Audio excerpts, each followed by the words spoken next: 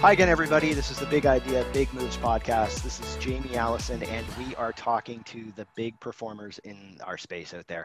We talk to people from different backgrounds, different niches who are making big moves in their areas. We talk to athletes, we talk to CEOs, we've talked to people in very kind of creative spaces and people who are just doing really cool things that our audience can take away actionable items by the end of today. And we are going to have that today. We have a really cool guest. Just before we jump into that, a couple of quick things. If you've been listening to the podcast for a while, you know that Jazz HR is one of our supporters. And if you are a small or medium-sized business, and now if things are starting to pick up for your organization, or you really have a few roles you need to fill, it's a great solution for you. It helps with advertising the roles, tracking the roles, interviewing candidates, all of those things. So definitely take a look at it, and you can find the information for it on www.bigideabigmoves.com. And definitely do that if you're one of those businesses. The other side we're really excited about as well is that we have partnered on a upcoming course that is a career development, career search course. It's called the Goldfish Strategy, How to Stand Out in a Crowded Pond. And we know that in the next little while, there will be fewer jobs, but a lot of people looking for them. So we want to make sure that we help you get there. And so there is a waiting list so that when it is launched, you'll be the first to see it. That again is at www.bigideabigmoves.com. And that course is going to be able to look at everything from helping you with your LinkedIn profile, helping you do video interviewing, which is going to be important now the way things are moving ahead in business. A couple of those cool things. So definitely take a look at it and get on the list so that you can get more detail when it's available. So today, really excited about our guest. Me personally, I've followed his work for a while and really excited about having a discussion with Jeffrey Madoff today.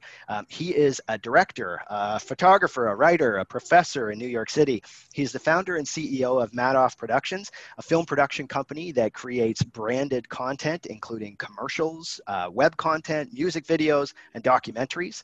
His online videos for Victoria's Secret have won the coveted Webby Award, and his documentary films have also won a lot of praise as well. He's also the author of the book Creative Careers, Making a Living with Your Ideas. So we're really going to be able to talk through some of that stuff today. And maybe just first of all, Jeff, thanks very much for joining us. Really appreciate it today. Well, thanks for having me on, Jamie. I'm looking forward to it. Yeah, now, people that have either followed your career or just now kind of taking a look at your background, they'll see that you have a real varied career and has built up over a period of time. Can you give us a bit of a snapshot of the journey you took to get to where you are today? Sure. I've had, like many kids, I had a lot of different jobs when I was growing up. Yeah. And then when I started my first career, which was shortly after college. I was working in a small boutique in Madison, Wisconsin. I went to the University of Wisconsin. I had a double major in philosophy and psychology, and I was on the wrestling team. So what better preparation could you have for going out into That's the the combo world? you need. That's the combo you need. That's right. That's right. And I got a call from a good friend of mine, and he had graduated a year before and he said that I saved up some money. Can you think of a gig that would earn more than bank interest? So I said, yeah, I could start a clothing company because I was in the clothing store. Yeah. If I would have been in the bathroom, I might have said I could start a toilet paper company. Who knows? But I could always draw, and my parents were in retail, so I knew a little bit about the business.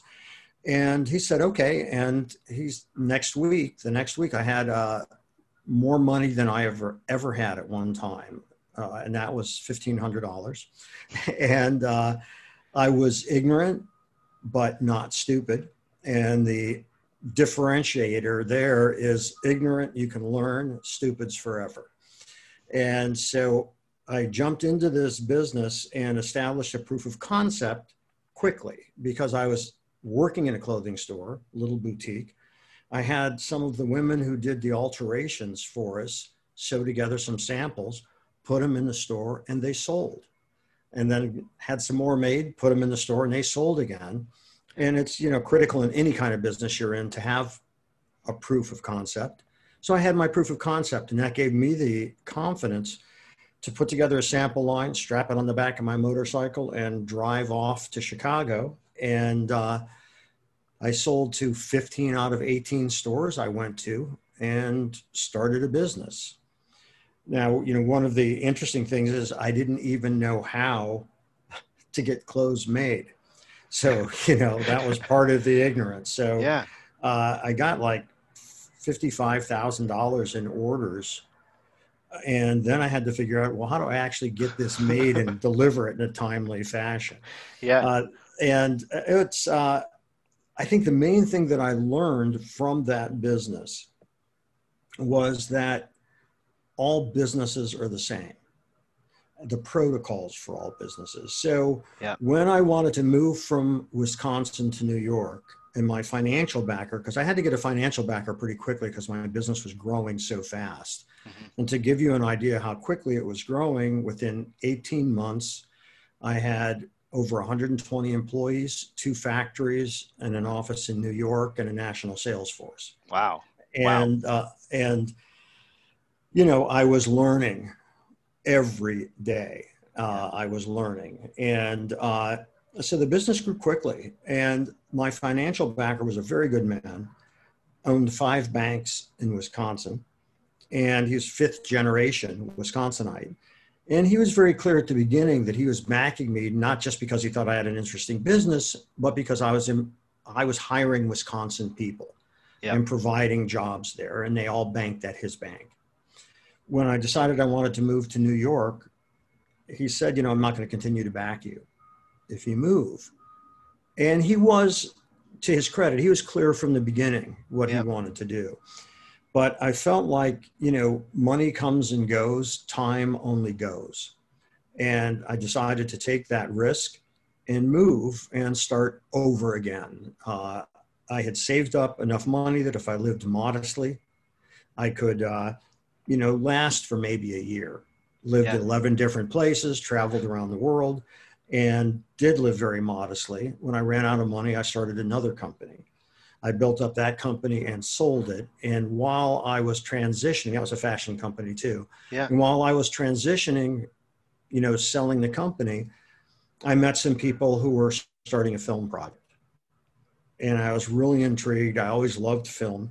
Yeah. And ultimately, Jamie, I'm seduced by ideas. And then I try to figure out, okay, so how can I support myself doing something that I really love doing? Yeah. And with film and then video, I felt like I could continue to grow as a creative and continue to learn, and that there was no limit except my imagination. So I took to it very strongly, very quickly, and I built up a company and had things on all 3 networks. At that time, there were 3. ABC, NBC, and CBS, and got things on, you know, quickly, started to get a reputation and started working with clients and building a business doing that. While I was doing that, I was approached after a Ralph Lauren show by someone from Parsons School for Design, which is one of the top design schools in the world, actually. Yep. And they asked me if I would do a guest lecture in their class. I did. I was invited back a number of times, and then I was hired to be an adjunct professor.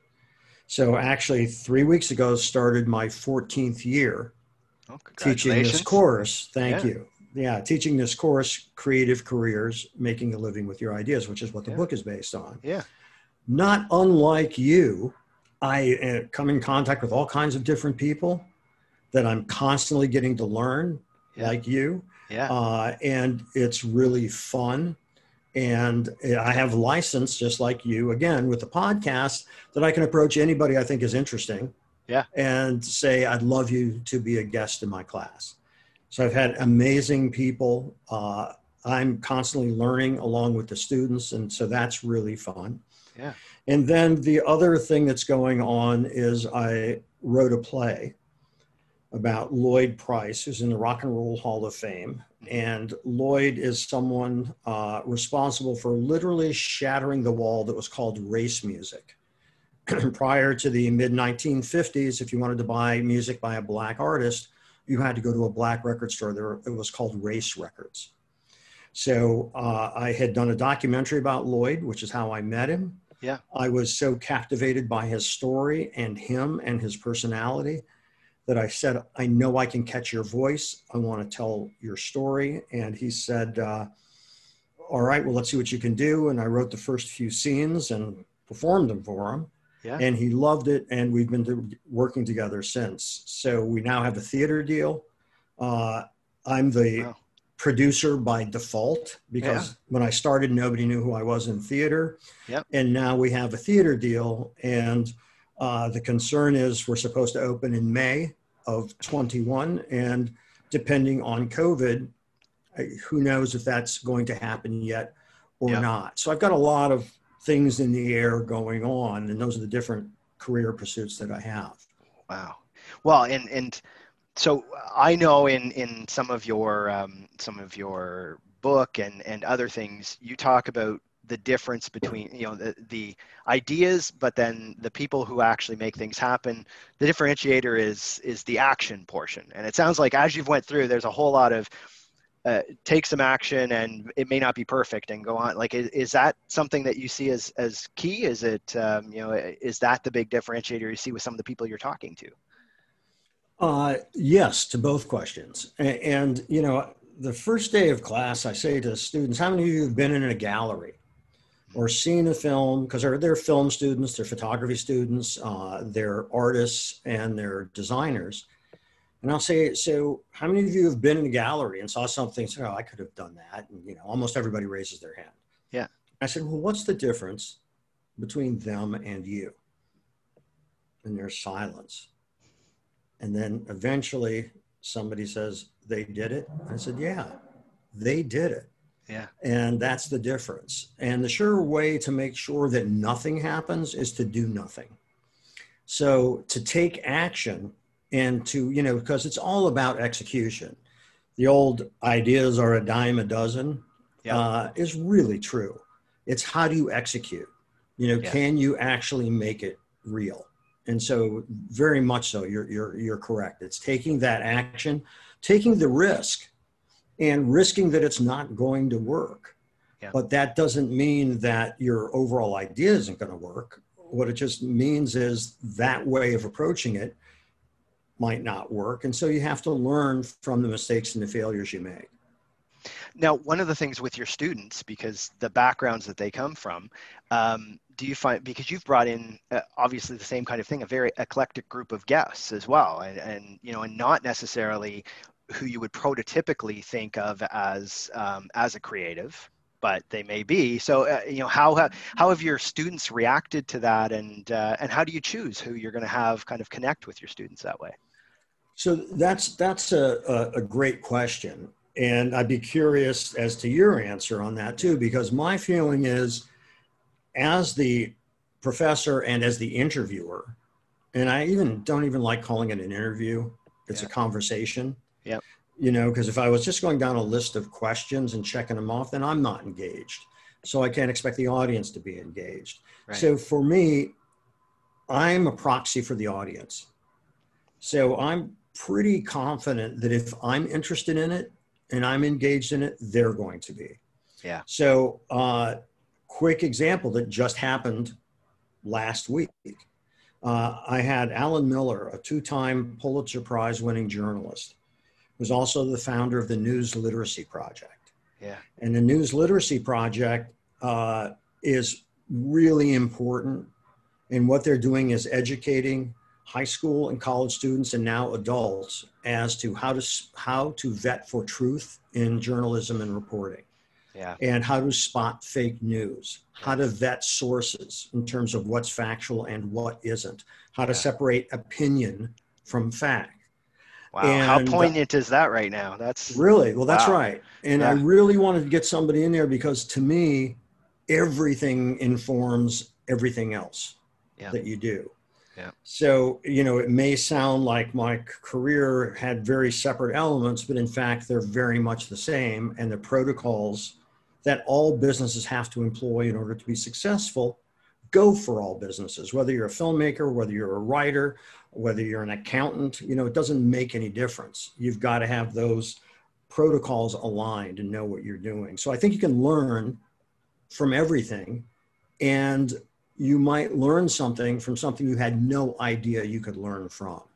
So if I find it really interesting, I put it out there. And I think I put it out there not only because of the great people that I have, but that I have such a hunger to learn. It's kind of unbounded. And I don't think that there are any boring topics, but there are a lot of boring teachers. I try not to be one of those. Yeah, that's an excellent way to put it. And seeing how you do bring in so many different people of different kind of backgrounds and different areas. You talk a bit about how the protocols are the same in building a business or in building your venture.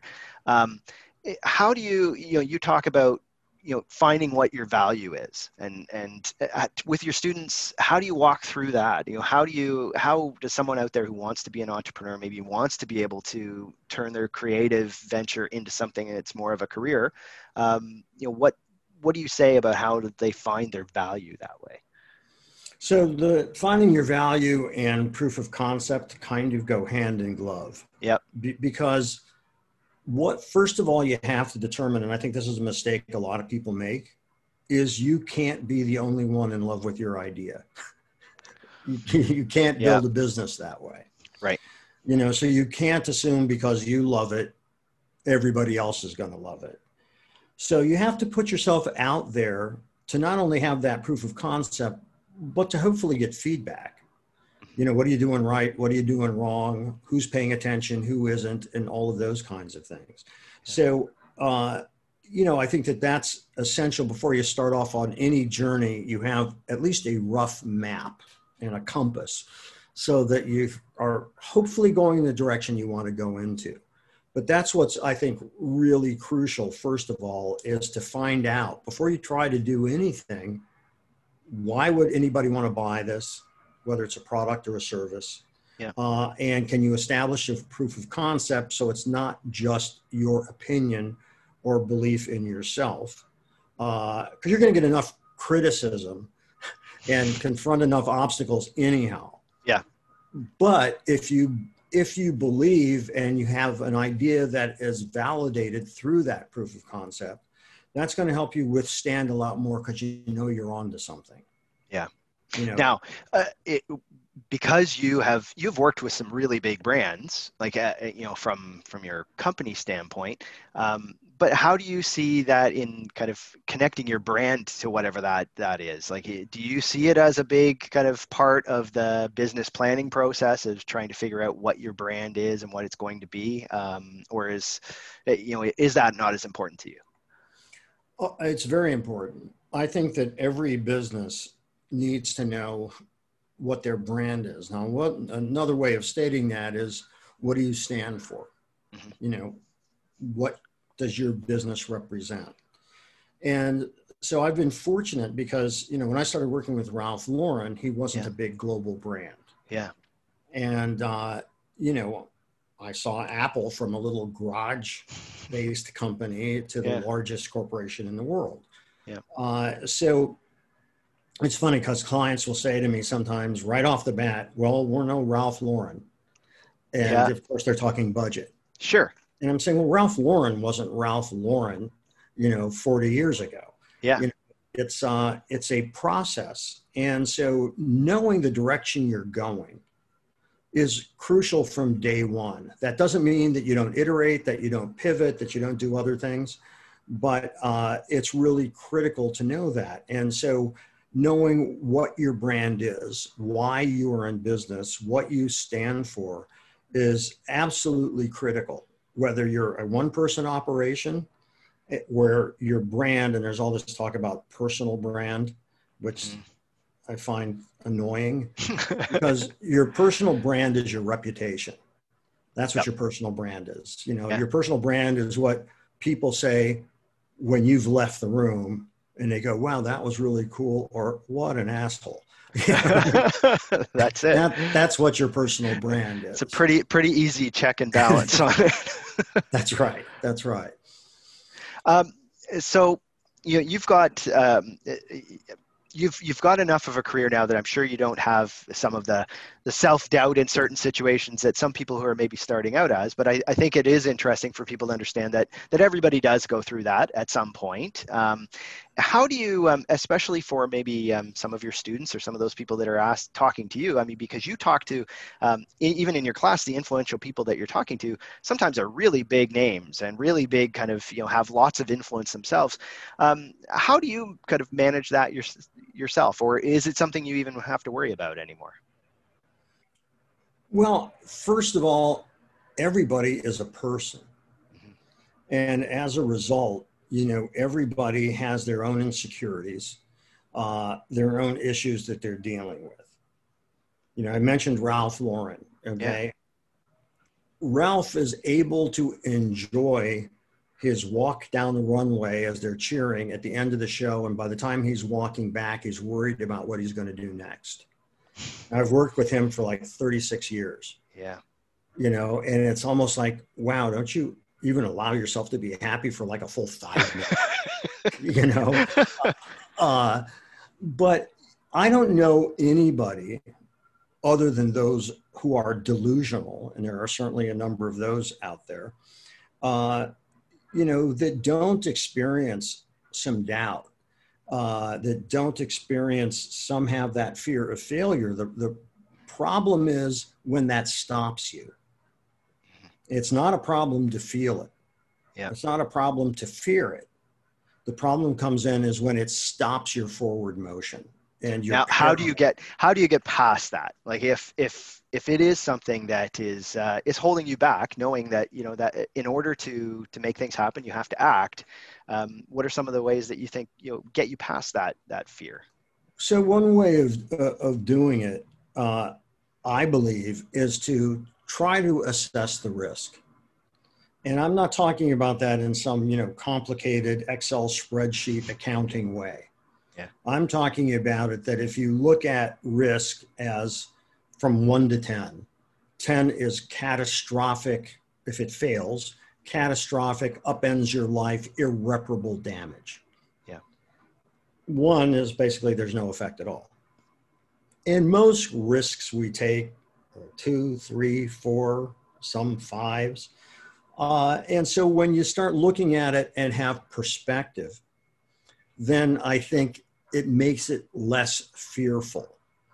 Now that may take you a little time. You have to process that emotionally so that you feel comfortable enough to move on. But if you can allow yourself to gain that perspective and you realize, in the big scope of things, this is not such a big deal. Now, if it is the kind of deal that could be catastrophic and upend your life and ruin your lifestyle and possibly your marriage, and you can't support your kids and you lose the house, then you got to be thinking about why would you place things in jeopardy like that? And that's a whole other issue. But I think most of the things that we confront in business are much smaller stakes games. And when you talk in your book about how the protocols are very similar, and if you follow a process and you outline some of that process there as well, is if people are following that process, do you find is there an area where people really stumble, or is there an area that you think, wow, if they just did this part a little bit differently, then we'd have a lot more people being able to move forward in their businesses or their startups or whatever that happens to be?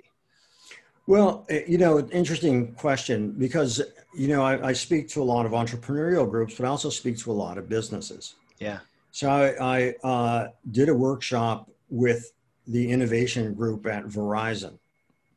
And it was interesting because their mission was, to come up with new ideas. And so these were people that fell in love with the technology and what the technology could do.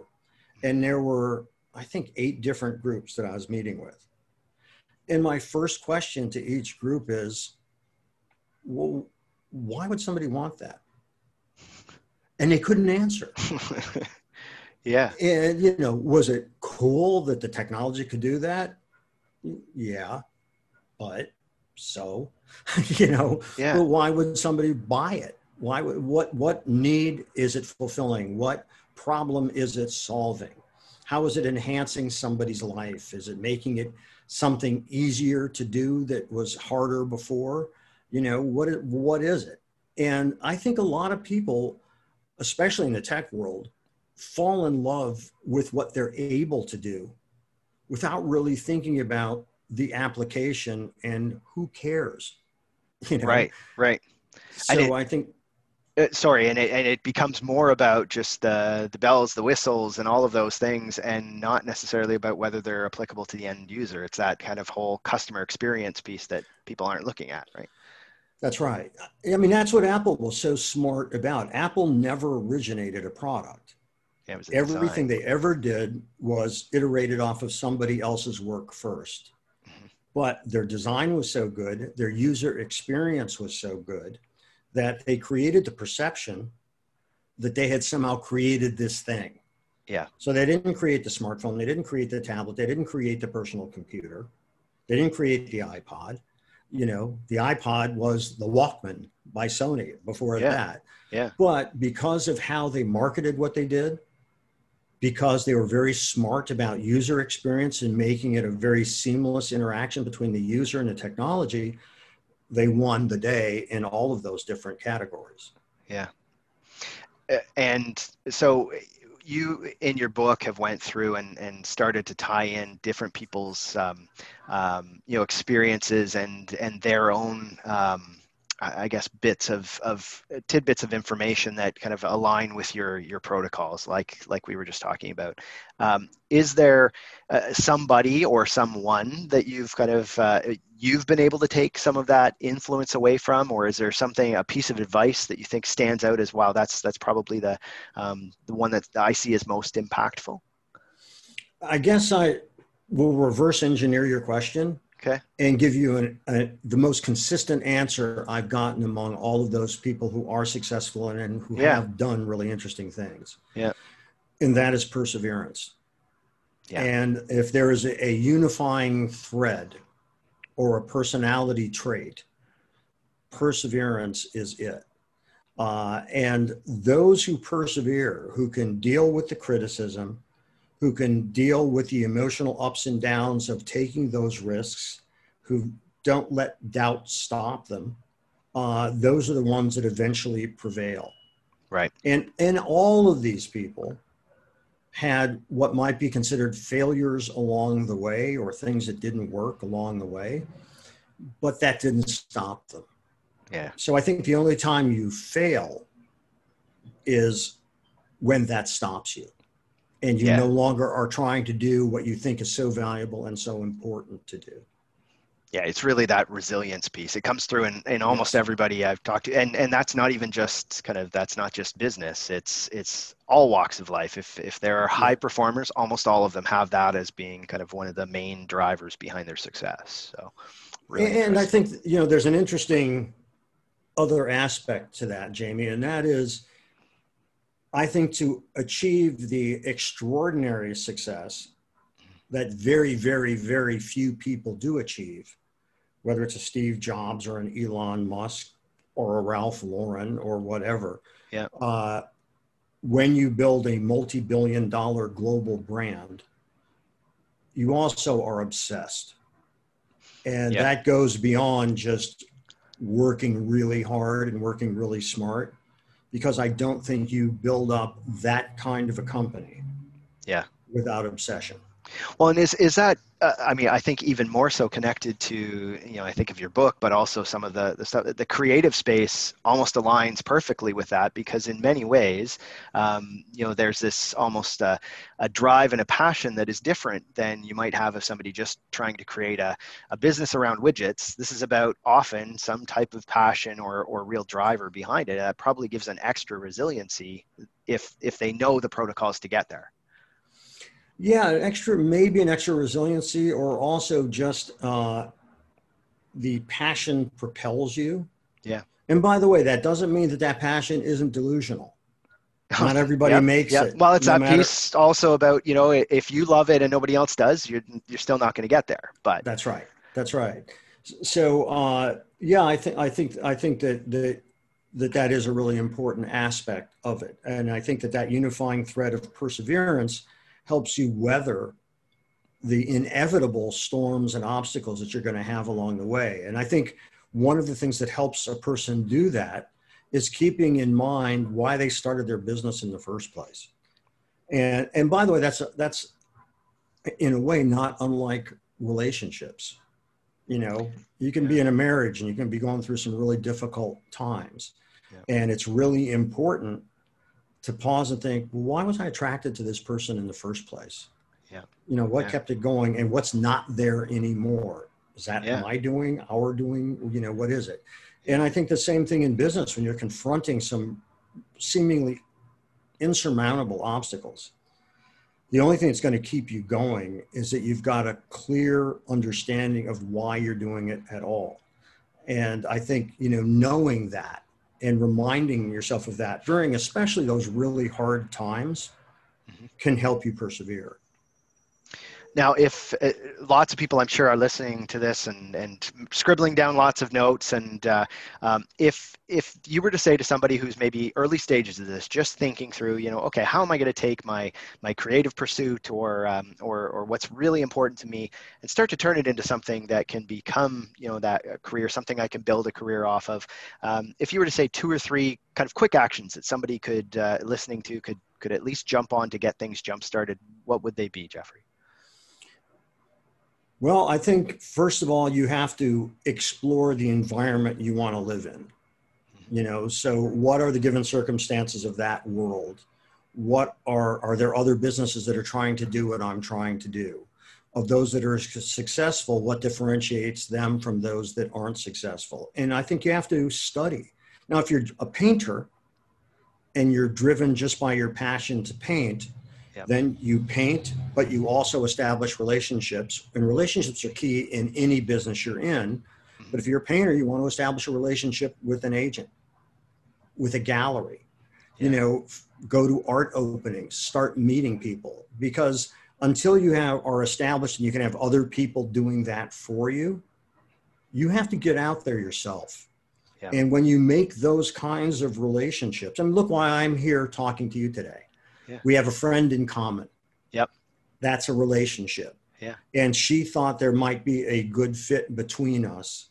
And, you know, so that's how this happened. Who knows who I'm going to reach through this or whatever. Yeah. But it's putting yourself out there. So you have to put yourself out there. So, you know, it doesn't make any difference what kind of business it is. If you're doing something that is, you know, in tech, go to meetups, go to conferences, meet people, see who else is involved in that world. Where can you connect with people? Can you meet journalists in tech and say, I'm working on this thing, whatever, you know, and start educating yourself and really make that leap into that world so that you know what's the landscape of where you're trying to survive. So I think that educating yourself is really critical. Putting yourself out there and establishing the relationships so that you could go to that gallery owner and say, I've been working on this, or you could go to that meetup where you could show your new app or whatever, you know, whatever it is. Yeah. And I think that's really critical too. So you've got to act on your ideas. You have to get them out there. You have to get feedback. And yeah, you can start getting feedback from your friends, but unless they're friends in the business and really know what they're talking about, I wouldn't suggest taking advice from people who aren't in your field because they don't know what they're talking about. Yeah. And so they may be very well-meaning, but it may not be applicable. Yeah. You know, it's like, you know, I would get calls, by the way, proud parents saying, oh, you work for Victoria's Secret and Ralph Lauren and these people, you know, my niece is, you know, should be a model. Yeah. Okay, great. Yeah. Well, good luck. Good luck. Yeah. Good luck. I hope that works out. Yeah. You know, yeah. The parents have no idea what that world is. Yeah.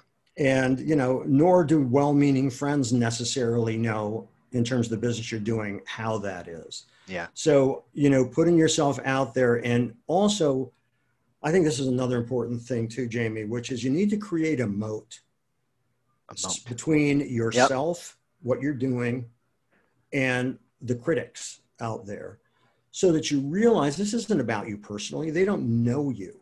Yeah. This is about the work you're putting out there.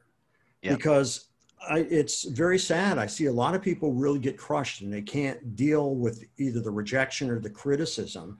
It affects them in a very bad way.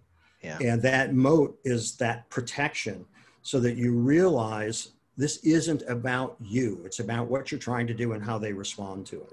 Yeah, probably the toughest thing, especially now, because everybody has an opinion, and you almost, in order to move things forward, you have to tap into some of those things that probably invite a lot more of those people into, you know, giving their opinions.